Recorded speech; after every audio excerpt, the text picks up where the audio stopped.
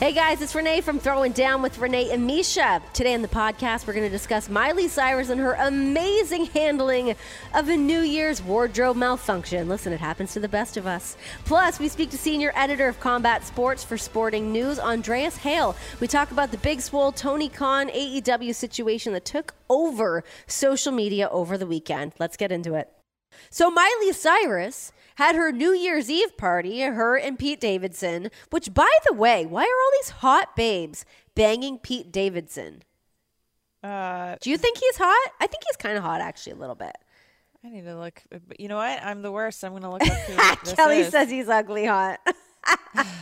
You don't know who Pete Davidson is? Let me look. I might. I don't know by name. Just But no, wait, I isn't don't he really keep up actually on, dating? Isn't he actually dating Kim Kardashian? Who is so he? they My say. internet. So he's on SNL, and he was engaged to Ariana Grande. I think that's what really like sprung him on the scene. See, I don't like to keep up. I don't keep up on that kind of stuff. I don't I'm really mean out to of it. either, but it's in my face, and here I am.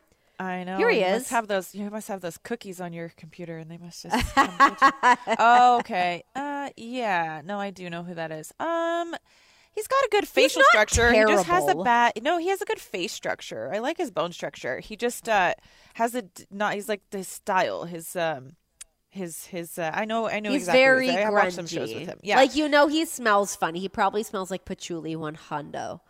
Yeah, that and weed. Which I don't mind. I don't mind patchouli, to be completely honest. Okay, so Pete Davidson, Miley Cyrus, they had their New Year's Eve party, and Miley's titties popped out, which I think is spectacular. But not so I didn't watch it. I didn't get to see it in real time. But what happened was she came out and she was singing "Party in the USA," which I would give you a rendition of, but you guys have burned me more than once, so I will not do it.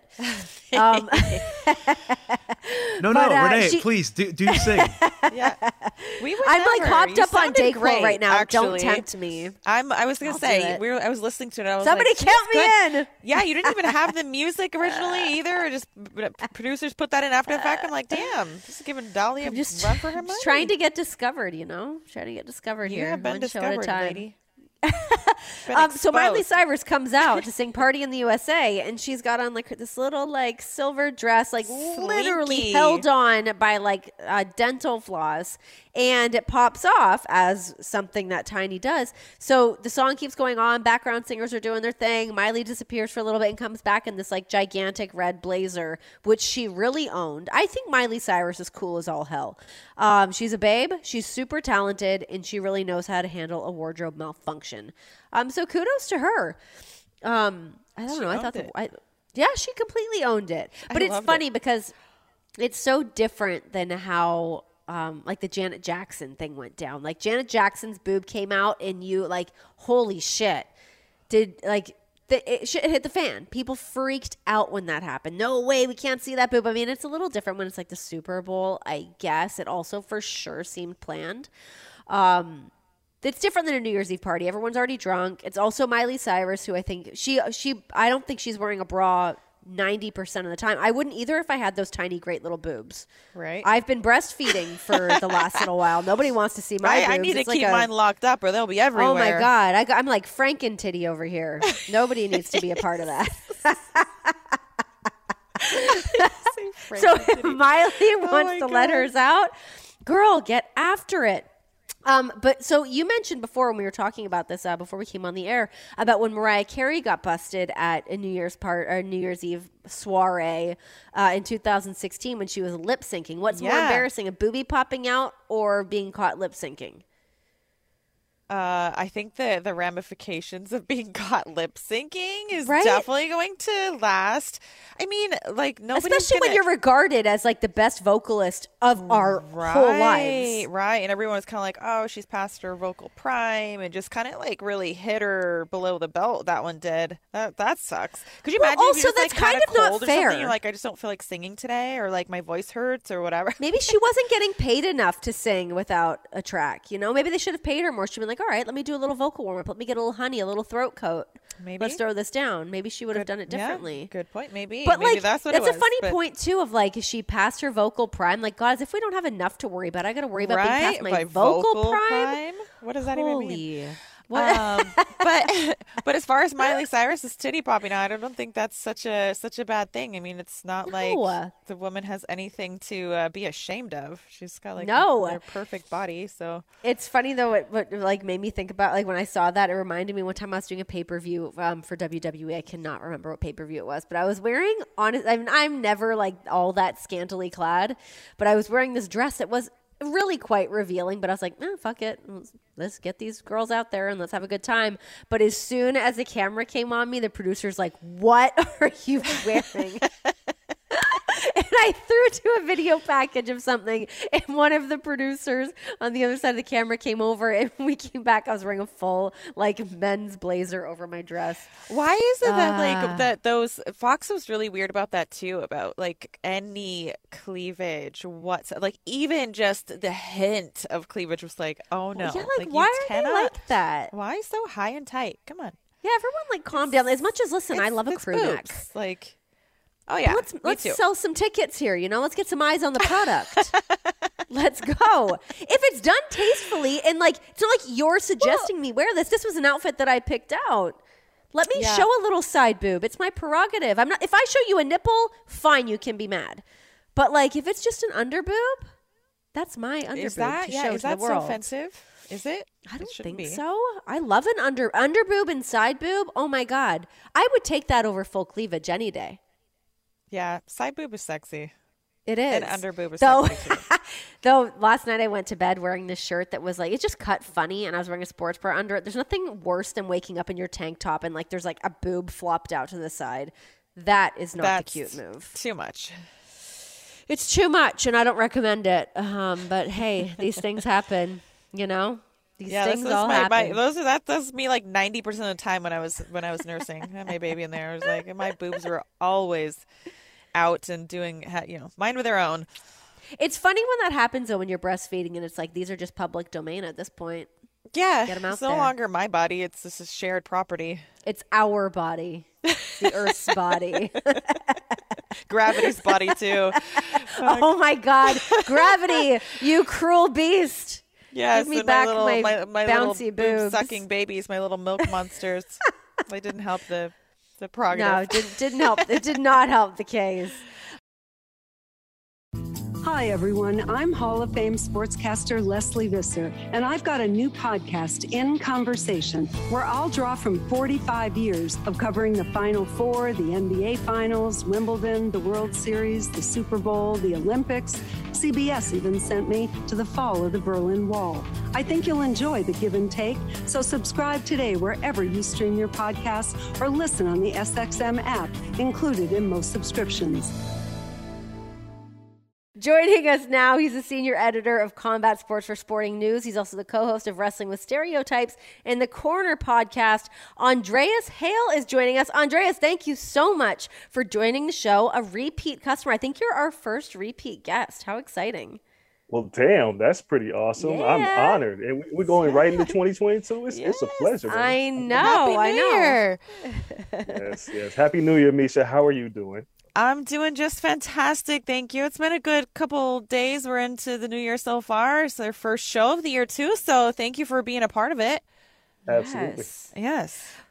Well, Andreas, let's roll up our sleeves and let's get into this. Wrestling Twitter has been a little bit crazy for a couple of days. We spoke about it a little bit earlier on the show, but Big Swole since being released, or her contract had expired with All Elite Wrestling, and she, went on an interview and was talking about lack of diversity, lack of structure within AEW, and then we were followed up with that with a tweet from Tony Khan saying the top two AEW execs are Brown, me, and Mega. Jade, Bowens, Caster, Dante, Nyla, Isaiah, Mark Quinn, they all won on TV this last month. The TBS title tournament has been very diverse. I let Swole's contract expire as I felt her wrestling wasn't good enough.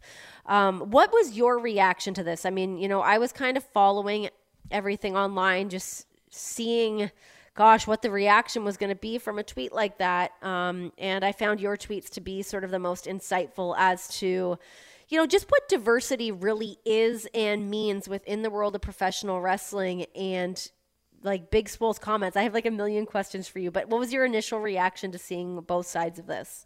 Well, when I saw Tony's tweet, I saw a frustrated executive who has been really working on diversity and getting it really bad on social media.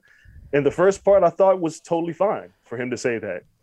Then he said what he said about Swole. And regardless of whether he believes it or not, whether he believes that Swole wasn't good enough and he didn't renew a contract, it buried the lead because Twitter is a cesspool and they sink their teeth in the most salacious bit of news. And that part felt like an executive punching down. And from that point on, everything he said about diversity got negated, which I thought was unfair because I think he was making a valid point. But to go ahead and say something about a former employee, it just negated everything he was trying to say. And what about from Big Swole's point of view, from like what she had said throughout her interview for a lack of diversity? I mean, obviously we can't speak to the structure within AEW. None of us work there, so we don't know. But just in terms of diversity that we've been able to see through AEW. You know, it's tricky because I've seen this conversation happen about diversity, and then I see people saying, I want Black people in the main event.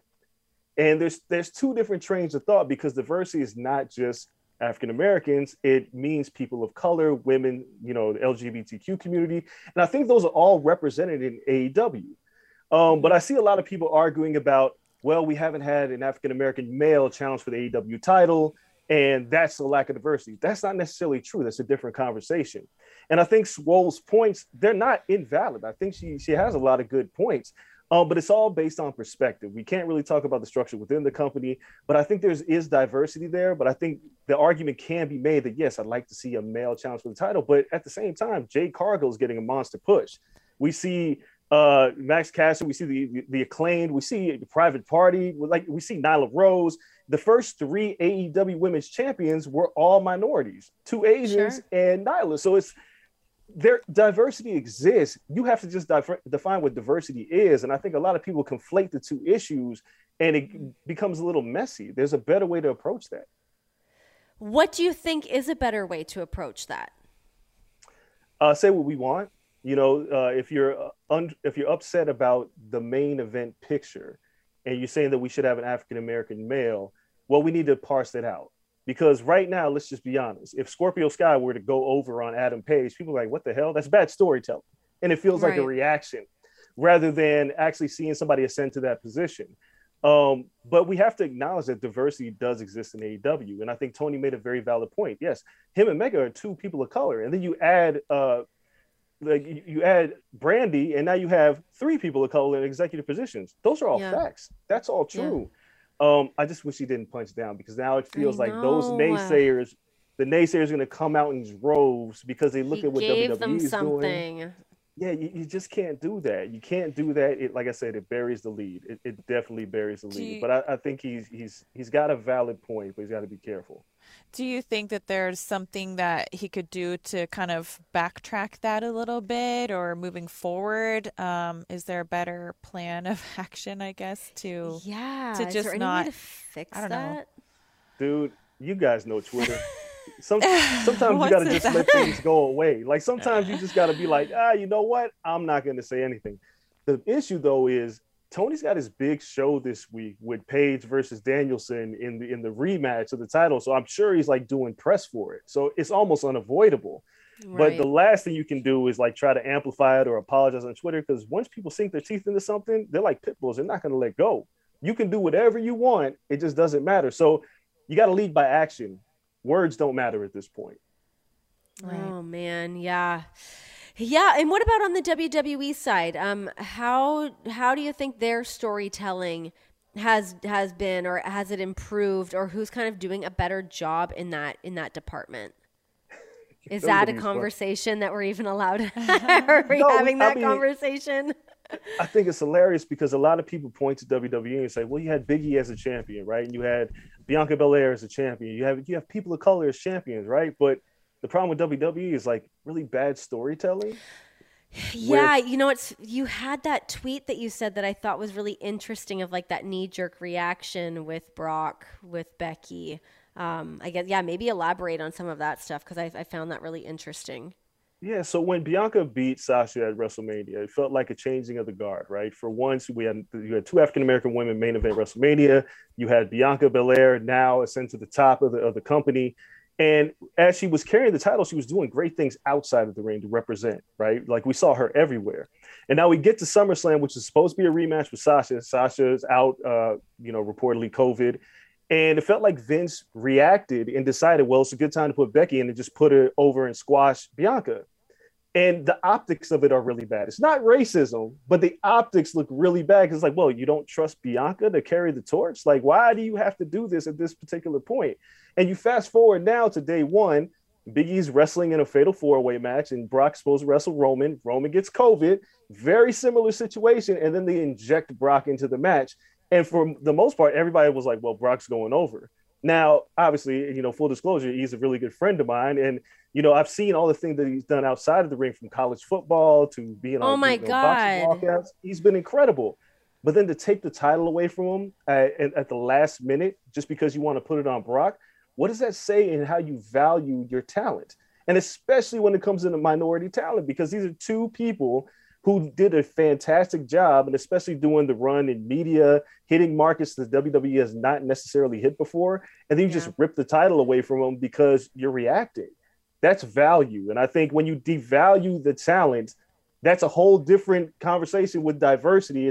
And like I said, it's not racist, but the optics look really bad, where it's like, well, we're just going to put a white woman back on top. Or, well, we're going to put our powerful white guy over the powerful black guy because we feel like it. And it just doesn't look great. Yeah. What did you think about Big E being the one to also take the pin in that fatal 5-way? Do you think somebody else should have taken that pin? Yes. Yeah. I hated it because if you look at E's run, he's been pinned a lot for a champion. He lost to Roman Reigns at Survivor Series. So it's back-to-back pay-per-views where you're eating the pin. That's completely unnecessary. And it makes you look like a transitional champion. And again, would that have happened to Roman? Absolutely not. Would that have happened to Brock? Absolutely not. Why do we have Big E eating the pin? Anybody could have ate the pin in that match. I don't understand it at all. And it makes me question, even in the sequences that were happening in that match too, where it was like finish, finish, finish. Everyone was kind of doing everything. It was very odd that it was E that took the pin. Yeah, that's your champion. And again, it just says, well, what do you think about your champion if you have him eating pins? It just doesn't make sense. And who knows where they go from here?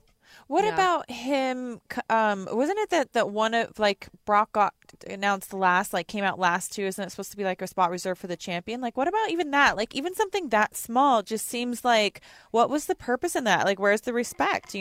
Put the respect on the man's name. He's the champ. Absolutely, Misha. When you're the champ, imagine you coming out second. Coming out first. Yeah, first. Yeah. Coming out first, and it's like, well, damn, what do you guys think of me? Oh, that person's a bigger attraction. That's what it says. Right. If Dana would have done that to you and just said, hey, I'm going to put this person out, last, it says, well, what do you think of me? And, obviously this is scripted programming, but as Big E being the champion, you say, well, we're going to put Brock Lesnar out last. It's like, right. If I'm a viewer, I'm like, well, shit, he's going to lose. You don't care about him. It's like you don't value him. And we all know from SummerSlam to Royal Rumble is a very tricky time where we see a lot of champions that are never champions before. And it's feels like a test drive. And through all of that, it says, well, maybe he will never get another crack at this. And that kind of sucks. Oh, that's heartbreaking. Yeah. I hate the sound of that. That does not feel right. Guys, we are joined here by Andreas Hale on Throwing Down with Renee and Misha. Andreas, what are some bigger scope, bigger picture things that can be done or changed within the wrestling world to help tell these stories better? I think it all begins behind the curtain, right? Because now we have the talent. AEW has a diverse roster. WWE has a very diverse roster. But you need African Americans and minorities and women backstage telling those stories, right? I don't need a white writer to tell a Hispanic wrestler how to talk and write his script when it comes to WWE.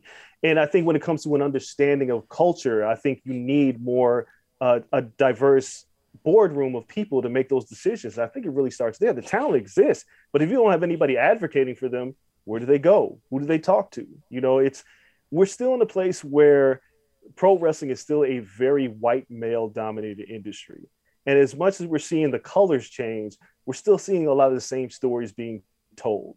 And when it comes to when I mentioned Brock Lesnar or I mentioned Becky Lynch, it is kind of a reflection, and especially with WWE, of one man's view of what a superstar looks like. Right. We need more people to say, well, superstars can look any size, any shape, any color.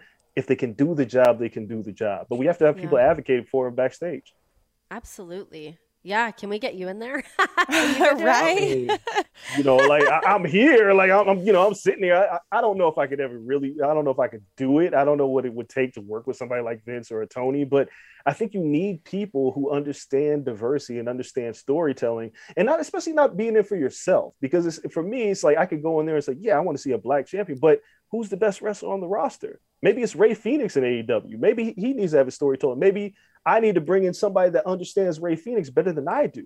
So you have to understand the place that you're in to be able to tell better stories. And I know everybody really crapped all over Brandy's promo last week on Dynamite. I did too. I felt very uncomfortable and unnatural. And sometimes I think you need a person of color or a minority in the room to say, nah, that's not it. We're not going to do that one tonight. It doesn't feel right for me. It's like I always say with women in MMA, it's like I hate when white male writers or just male writers in general talk about the weight cutting. You can't do it. You don't understand what a woman goes through when they're cutting weight. So step back. Let somebody else tell that story. Right. Yeah, no, you're absolutely true. I mean, yeah, even, being there in my experience that I had with WWE, and yeah, you're right. It's like you have people that just don't have the same experiences that the people within the ring are having, in being able to diversify that and broaden that, I think is definitely crucial. What are some of the stories that you're gravitating towards right now in wrestling? WWE is kind of a mess. I don't even know where to start. I do enjoy the Liv Morgan, Becky Lynch story, although I think feel like it's coming to an end. But in AEW, CM Punk and MJF, it's just been phenomenal because these two guys are the master of the microphone. They've just been incredible. I also in AEW have loved watching the surprising ascension of Dante Martin. Kids, I don't think he's legal drinking age, but he's fun as hell to watch. And he's incredible. And then I do enjoy. Are you a Hook guy? I was just about to say it. I do enjoy the presentation of Hook. And the reason why, I know a lot of people are like, oh, he's getting boosted too quick. He's got a different skill set. He deploys judo. And so it makes sense with the moves that he's doing. He's really smooth out there. Yeah, he's Taz's son, but man, he looks so cool. I mean, he chews gum in the corner. He's got a disposition that's just different from what everybody else has. So yeah, send Hook, man. I mean, I'm here to send Hook all day long. And of course, Danielson and Page, I think, is incredible in AEW. It's hard for me to WWE because the story was Roman and Brock, and I thought it was so great. And Paul Heyman was fantastic in this role. But now where do you go? Now Brock's on Raw, I guess. I don't know what the hell's going on. I know it really does throw everything for such a loop. And with, Mania's truly just around the corner. It's here before we know it. And it does put up a lot of big question marks as to where they're going. I mean, it seems like we're maybe going to see Brock and Bobby Lashley. Do you want to see that? I've wanted to see that for years. Ever since Bobby first came to the company with Brock, you look at those two guys, they both have MMA backgrounds. They could tear the house down. I think that's a great match. Like with WWE, I just kind of hate how we're getting there. It's not really an organic way to get there. But I think if that's the next feud for Brock at the Rumble, I think that's going to be incredible. There's no way those two can fail. I don't put a lot on the performers. I think WWE has one of the most talented rosters we've ever seen. It's just bad storytelling from time to time. It's just really bad storytelling. It's like it's either a knee-jerk reaction to something or, not following through on storylines. I think that can be the thing that can be very frustrating for fans sometimes, is to watch something and you're not getting the payoff. Or, you do feel like something's just kind of thrown together. We've been duped too many times, and it's hard to really buy in sometimes, which is unfortunate because I agree the talent there is just so incredible. There's so many people there that I would love to see get an opportunity to really, really shine. So hopefully it comes at some point. I mean, I'll say this. Can we make things matter in WWE? Can we make hey, we're going to do this match at a pay-per-view. So I don't need to see it every week in different variations because we're going to get there anyway, right? So let's find another way. I think AEW does a great job of that. They keep talent away from each other and find other ways, cut a promo or work a different match with somebody on commentary. I don't need to see Big E versus Kevin Owens, Big E versus Seth Rollins, Big E versus Seth Rollins and Kevin Owens, Bobby Lashley. Yeah. I don't need that because I want it to feel special when I'm turning it on. I need it to make sense. Yeah, it can start to feel very formulaic, and you're kind of killing time between pay-per-views, right? Where it's just like, what kind of stipulation can we have? What kind of, who can we throw out there together, it can definitely feel very formulaic in that sense. But Andreas, thank you so much for joining us. I really appreciate it. I love having you on here as a repeat customer. We're going to have to keep bringing you on to break down all things wrestling. But yeah, I really appreciate you coming on, providing a little bit of context of everything between Big Swole and AEW and Tony Khan and diversity in professional wrestling. Absolutely. Look, anytime you need me, I am here. It doesn't have to just be about diversity. Boxing, MMA, I'm here all day. I love being here. Absolutely. I love it. Awesome. Thank you so much, Andreas. Really appreciate it. Happy New Year. You too. Happy New Year. Stay safe. You guys stay safe. Yes, we will. Yes. Thank you. Throwing Down with Renee and Misha is part of the SiriusXM Podcast Network. The show is produced by Michael Russo and Kelly Murphy. Sound design by Nari Balin. Special thanks to SiriusXM Senior Vice President of Sports Programming and Podcasting, Steve Cohen, and SiriusXM Fight Nation Program Director, Marissa Rivas.